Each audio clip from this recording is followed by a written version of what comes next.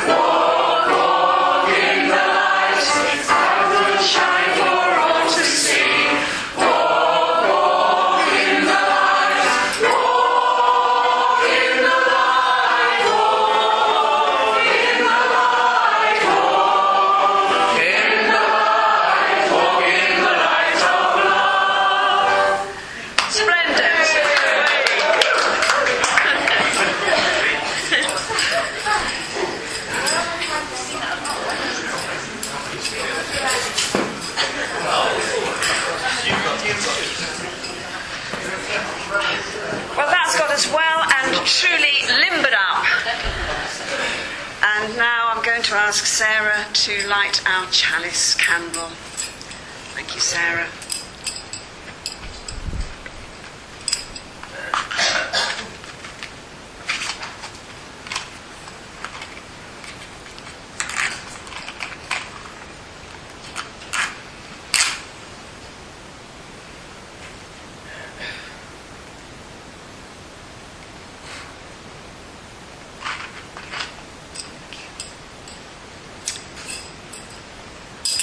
As is our custom here, we light the chalice and see. The flame of truth burns bright, fed by the vision of each of us, rising from the heart of us all. Let its light shine out as our lives shine out, brightening the dark places of the world, bringing wholeness and peace. Words of Joy Crofts. And now, this morning, we're in for something rather special. Very, very special, actually.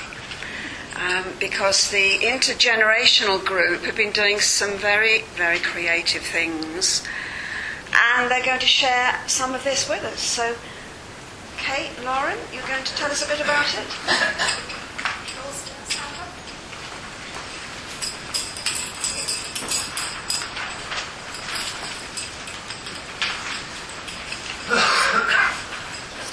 Okay. Basically, when the children went out during Jenny Crosby's theme talk, we made up a song based on the receiving and giving theme, and everybody made up 2 lines. Well, all the young people made up 2 lines to put into this song, and only very slight bits have been tweaked. We taught our song to our Bright Lights group, which we've renamed the Lighting Lights group. It's so much we'd like to share it with you. So since Lauren came up with the words for the chorus, Lauren's going to help us start off the chorus. And if you'd like to join in with the chorus, and we'll sing the verses. Okay, I'm going to sing the chorus, and when you get the tune and the words and everything, which are there, and there, then just join in. Give a little friendship, get a little back. Give a little friendship, get a little back. Give a little friendship, get a little back. Give a little friendship, get a little back. A celebration needs the joy of gifts. Experience this wonderful act of giving. Give a little friendship, get a little back. Give a little friendship, get a little back. We can all give every day. Saying thank you makes my day. Give a little friendship, get a little back. Give a little friendship, get a little back. Celebrate the act of giving, as this is what love's all about. Give a little friendship, get a little back. Give a little friendship, get a little back. Giving makes the world go round. Receiving tells us all around. Give a little friendship, get a little back. Give a little friendship, get a little back. To cheer you up, to make you smile. For Christmas, birthday, giving thanks. Give a little friendship, get a little back. Give a little friendship, get a little back. Giving kindness, help and care causes friendship everywhere. Give a little friendship, get a little back. Give a little friendship, get a little back.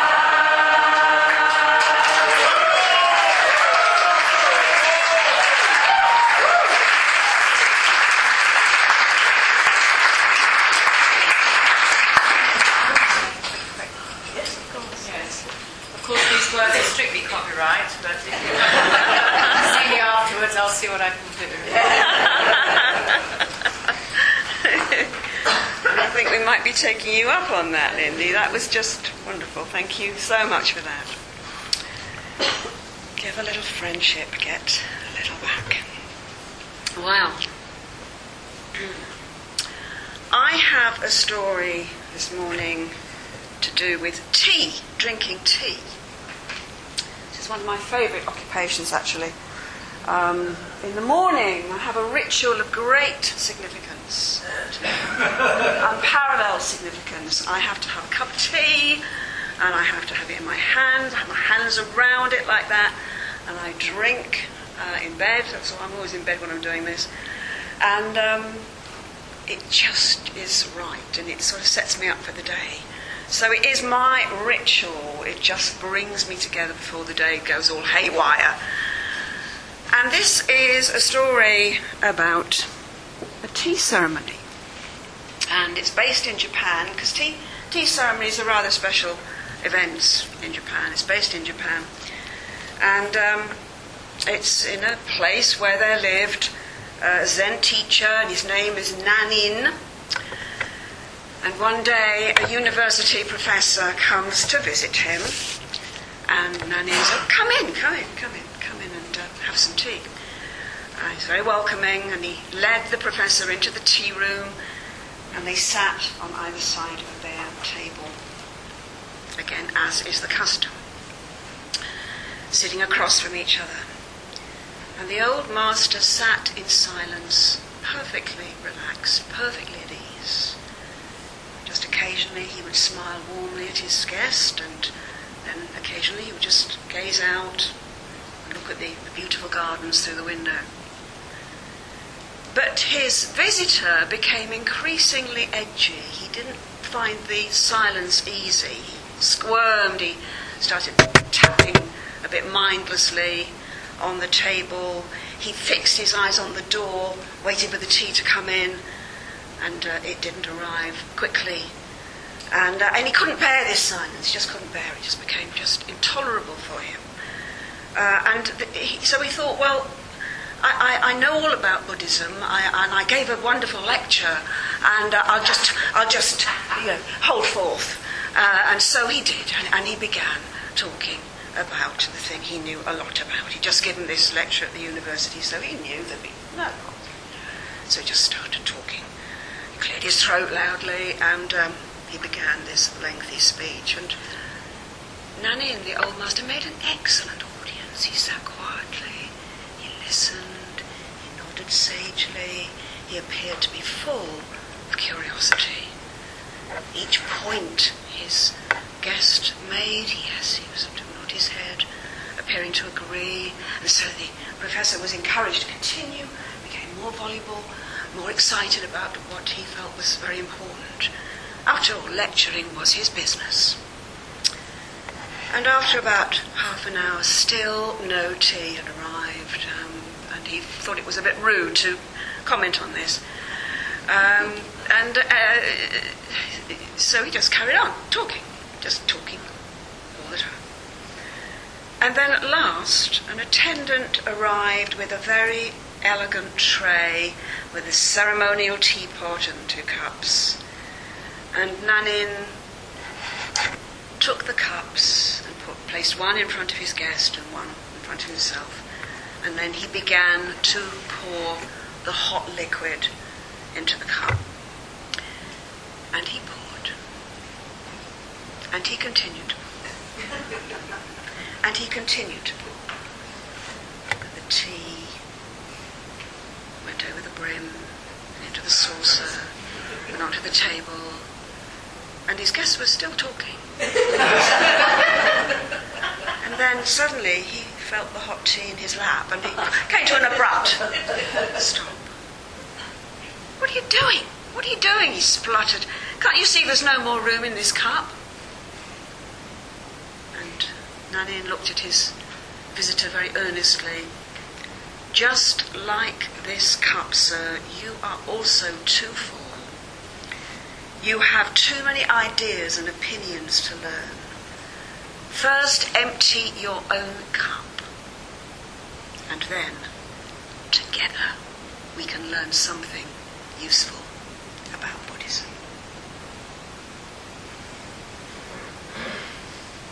And that is the story of a very special tea ceremony. And now you're going off to do more creative things and have a great morning down in the yurt. Is it the yurt you're going to? You will be, right?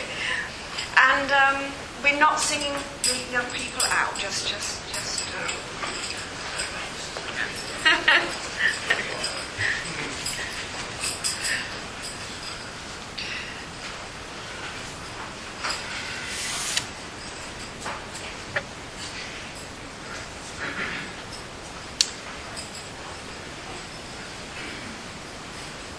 Just empty your own cup, and then together we can learn something about Buddhism. And it reminds me very much of the lines that we attribute to Dag Hammarskjöld, who's that lovely opening.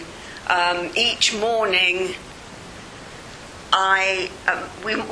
we must hold out the chalice of our being to receive, to carry, and to give back. Each morning we must hold out the chalice of our being to receive, to carry, and give back. Well, this is the last theme talk. My goodness, what a responsibility at the end of this wonderful week. Sacred living. I was thinking as I was preparing this that often moments of spiritual clarity arise when we are alone. All the religious mystics draw attention to that. It's much more easy to identify these moments as sacred because they're often intensely personal, and there's nothing to get in the way of the experience, no distraction. And often a moment of spiritual clarity follows after turmoil, a time when life is changing, and in the midst of pain and confusion, something can break through, clarity can break through, and all the fragmented bits and pieces of ourselves seem to come together. A pattern emerges, and we begin to understand more clearly. And I think there are lots of examples of these special moments in different religious traditions. And Buddha, as a young man, was overprotected by his parents from ugliness and human misery. And then once he came face to face with it, the direction of his life changed forever. And he, as we know, the story tells us, he sat under the tree and discovered enlightenment. Moses, in the Jewish tradition, he witnessed forced labour. He saw an Egyptian killing a Hebrew slave, and he had a death sentence hanging over him, and he escaped to a more remote part of Egypt. He gets married, looks after his father-in-law's sheep, and as he's shepherding sheep, he has this moment, this very sort of like an epiphany moment. The burning bush, the burning ground. God calls him, remove the sandals from your feet, for the place on which you are standing is holy ground. Jesus spends time in the wilderness alone. So sacred moments will always arise as intensely personal, powerful moments, as deeply individual spiritual experiences. None of us would want to deny that. But then there is this other thing. Jesus refers to when 2 or 3 are gathered together in my name, there I will be also. And it might not have the intensity of a personal moment of spiritual clarity, but it is also holy ground. Space opens up for grace to enter. Danny spoke about it on Wednesday morning. Making space for the other. Making space for God. Richard Gilbert, the UU minister, says, familiar words, we meet on holy ground, for that place is holy where lives touch, love moves, hope stirs. And how do we begin to describe the spiritual quality of meeting each other in this way? How does this shape our experience of being together in beloved community? It may not be an intensely personal moment when we're called to action, but we know it has the taste and the touch of sacred living. And we know this. We know it so deeply, because what have we been doing this week? That's exactly what we have been doing. We have been experiencing this vibrantly in every way. That place is holy where lives touch, Love moves, hope stirs. Bill, in his first talk on Monday, said, God is calling us to live spiritually. And isn't that just what we have been doing all this wonderful week? And I just want to think for a moment of all the holy encounters that you have had this week. Think of the people whose eyes and touch has affirmed you. Think of all those who served you and how you have been both a giver and a receiver. And let's just be grateful. Let's really be so grateful for this amazing week, this summer school tradition. And let's not forget all those people who've made it the way it is. The panel, of course, the workshop leaders, the people that have served us in the dining room, everyone that's created this place for us, and your Minister of the Week and all the work that she has done. Let's just be aware of that. Again, Bill reminded us, using the words of Meister Eckhart, if the only prayer you say in your whole life is thank you, it is enough. So thank you, all of you. Thank you.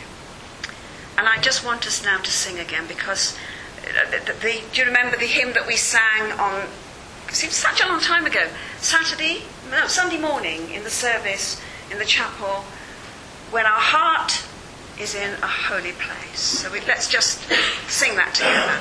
When our heart is in a holy place. And I'm not sure, what number is it, Sheila? 208.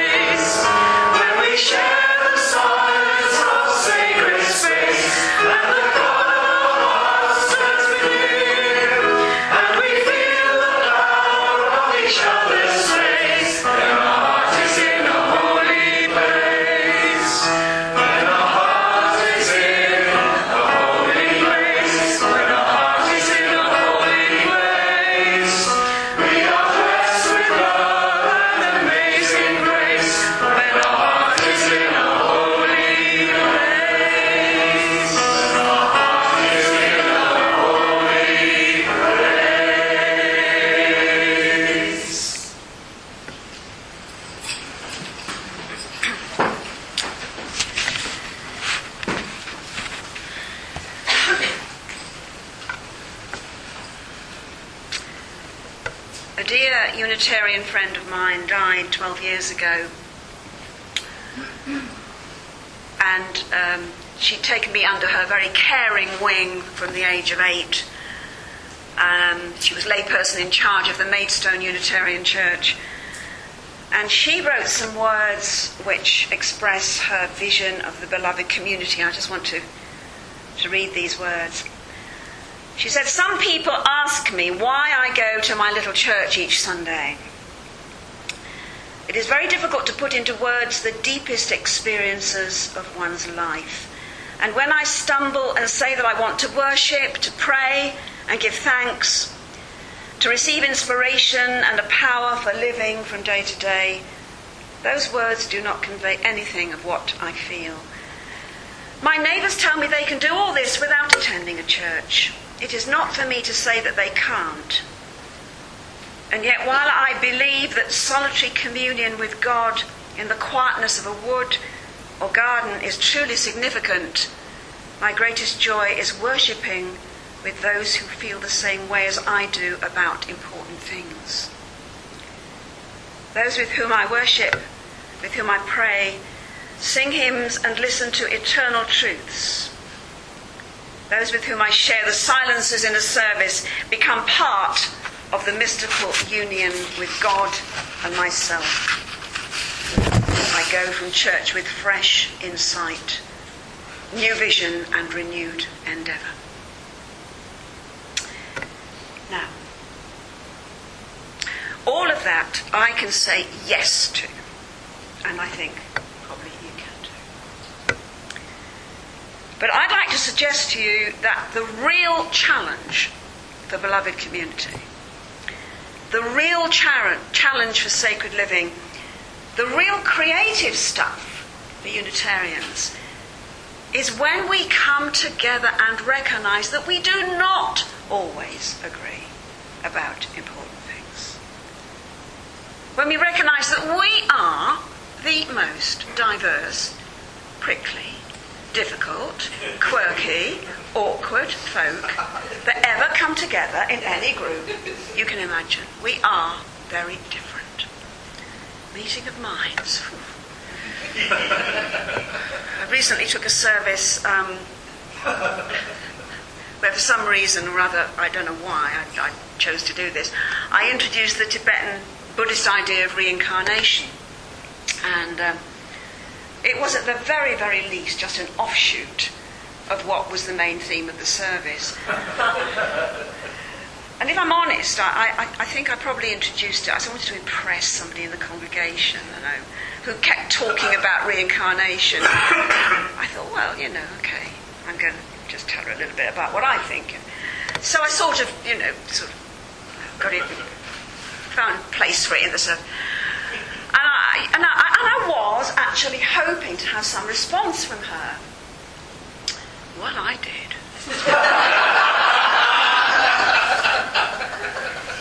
Whilst other members of this small congregation sat slightly bemused, she made it very apparent that the idea I was introducing bore no resemblance whatsoever to what she understood by reincarnation. So, she was quite clear.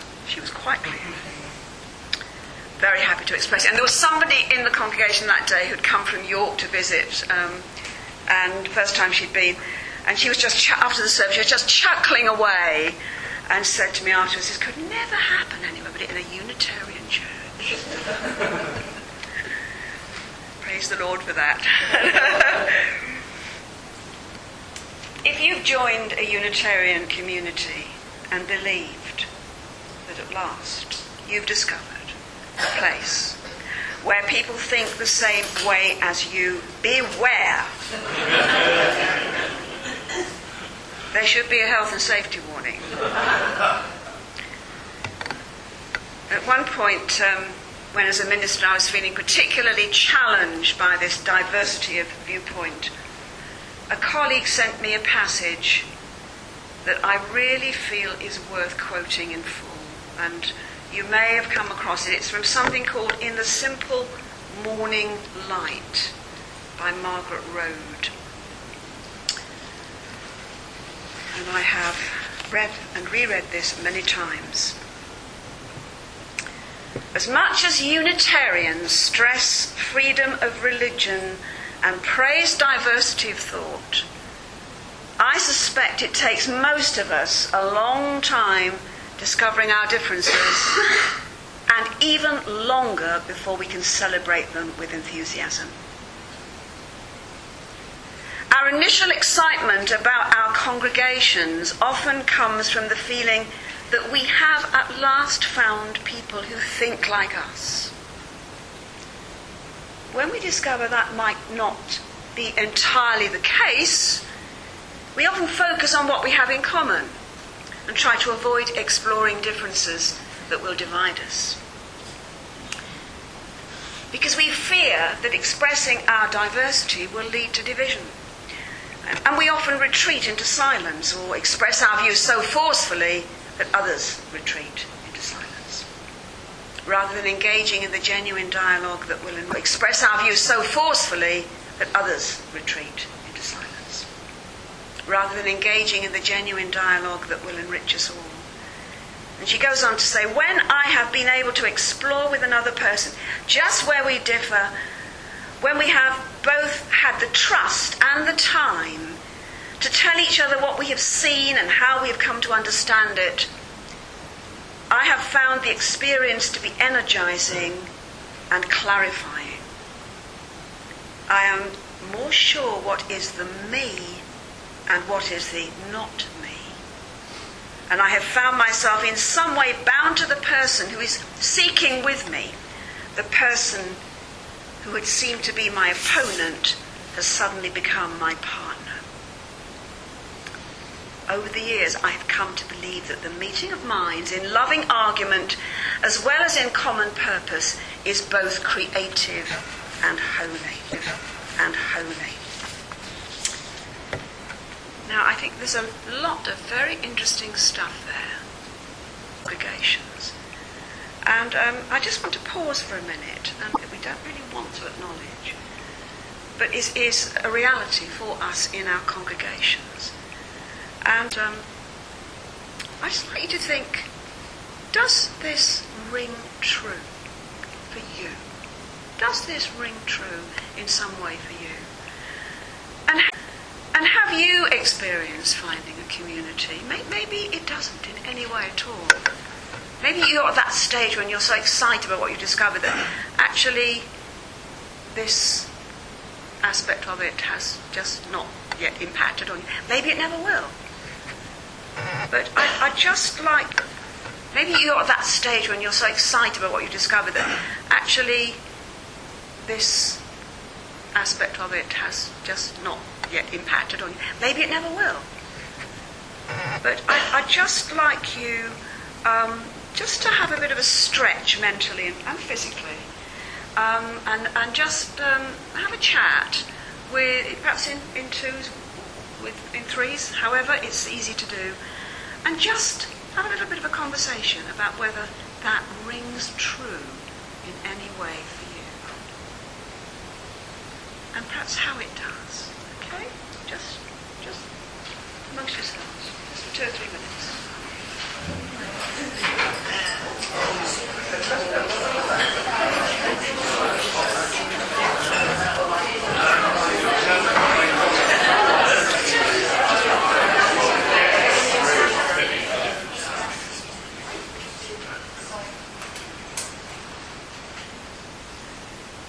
I think there might be some more interesting conversations to continue when we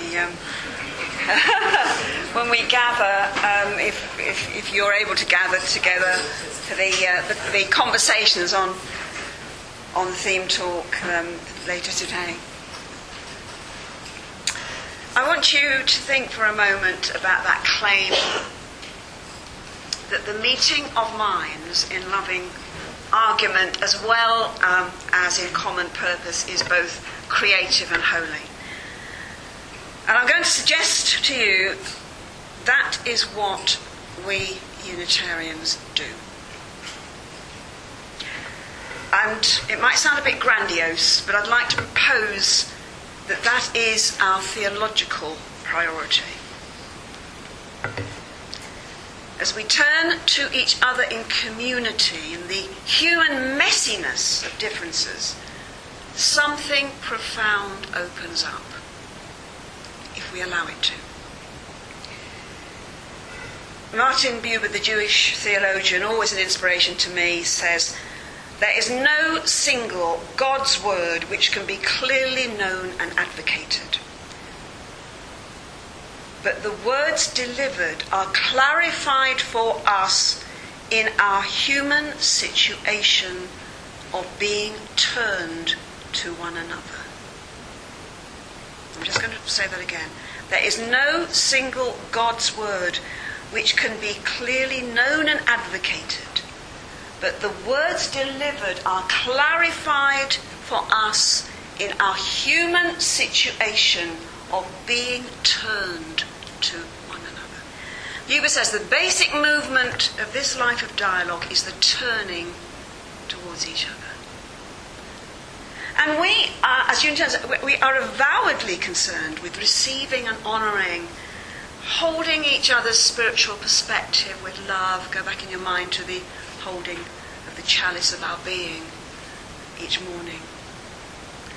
And when I say avowedly, I'm thinking about all our literature, so much of our literature, which speaks of this business of bringing into our community differences and being enriched by them.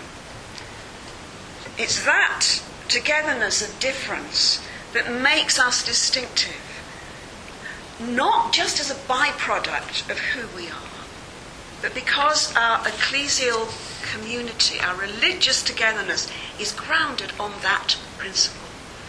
And our differences are not dissolved. We reach understanding through and across differences. And when that happens, a transformation takes place. Not a change of viewpoint, not a yielding of a closely held position, but a new way of seeing and understanding, a new perspective. We find holy ground somewhere in the spaces that open up between us. Danny talked about this meeting, this making space for God. That is a theological position. And it is in that human situation of being turned to one another that we discover the sacred.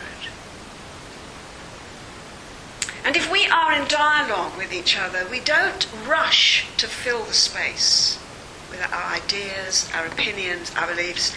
We don't do what that visiting professor did when he was invited to partake in the tea ceremony. We hold the space. We turn to each other and we hold the space. And then it becomes a sacramental act. We listen to the truth that emerges in the spaces between us. First, empty your own cup. And then together we can learn something useful about Buddhism. We've discovered right relationship, the space where God enters. The Indian mystic Krishnamurti, writing about freedom, said, "You know when you look at a sunset or a lovely face or a beautiful leaf or a flower, when you actually see it, that there is space between you and that flower and that beauty and that loveliness, or between you and the misery and the squalor you see. There is space. You have not created it. It is there. But we refuse to look," he's still speaking, "but we refuse to look through that space simply, quietly, persistently. Through that space we project our opinions, our ideas, our conclusions, our formulas, and therefore there is no space. Space for difference. Space in which to see things from a different perspective. There has been, over the last few decades, a lot of talking about dialogue. A lot of talking.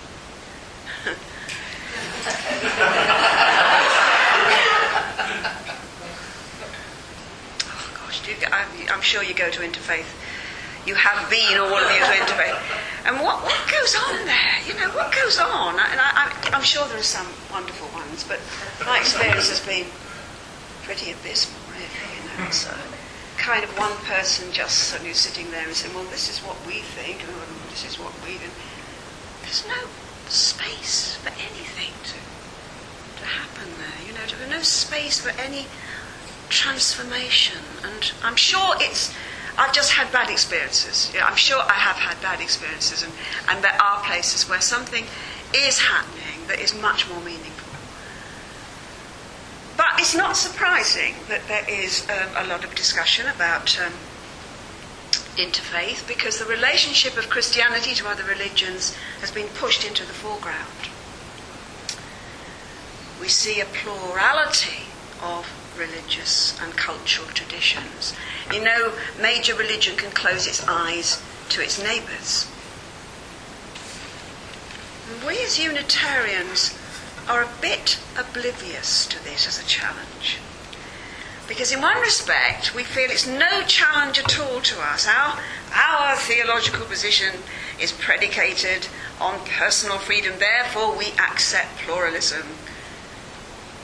Within our Unitarian community, there's open acceptance and coexistence of different theological positions. That's the theory, at any rate. We're at ease with the theory. But are we really with the practice? When differences open up between us, are we always at ease with the practice? The ground we share, the space we hold, this cherished, sacred ground, this place where we move in freedom, this space our ancestors fought for with their lives, has to be tended with great care. We must never take it for granted. Reaching out to each other across differences, being ready for transformation. It's scary and it's challenging. It is not cool, rational, cerebral stuff. You feel it in the gut. You feel it in the gut. You feel it physically. When you get into that situation where someone you thought like you doesn't think like you at all, and here we are in a Unitarian community where everyone should be surely thinking the same way, and you really feel it. It's a physical thing. It hits you. Your body, Kate, I'm so grateful to Kate for introducing this. Your body lets you know, long before your head does, that something is amiss here and you are uncomfortable. And that's the time when you run away, or you might run away. No, I thought it was wonderful. I thought this is a wonderful place. Everybody was, thought like me, think everyone's open, but it's not like that, and that's when you run away.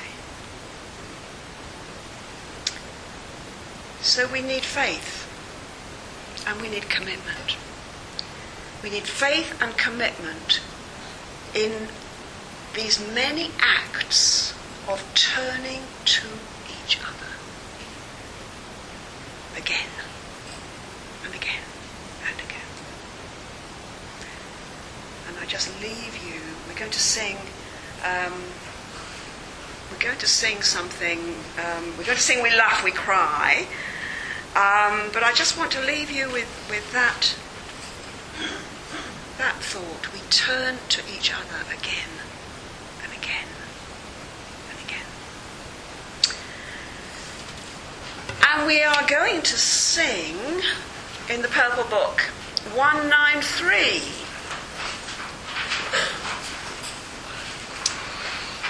And again, I think we may like to get up and move around when we sing this, if you feel so inclined.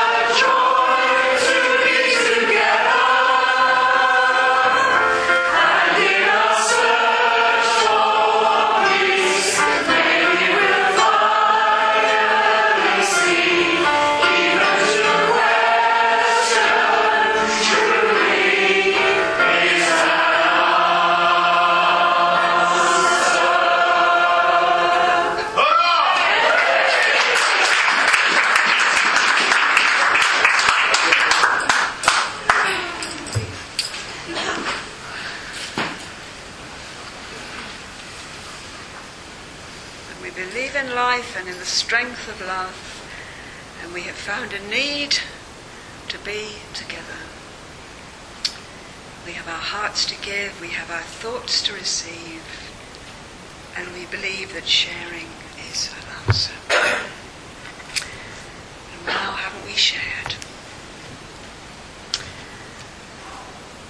I'm going to finish with some closing words from this book, this wonderful book. Are we enjoying this book? Wonderful. And you can, they're on right at the end, 250, just a benediction.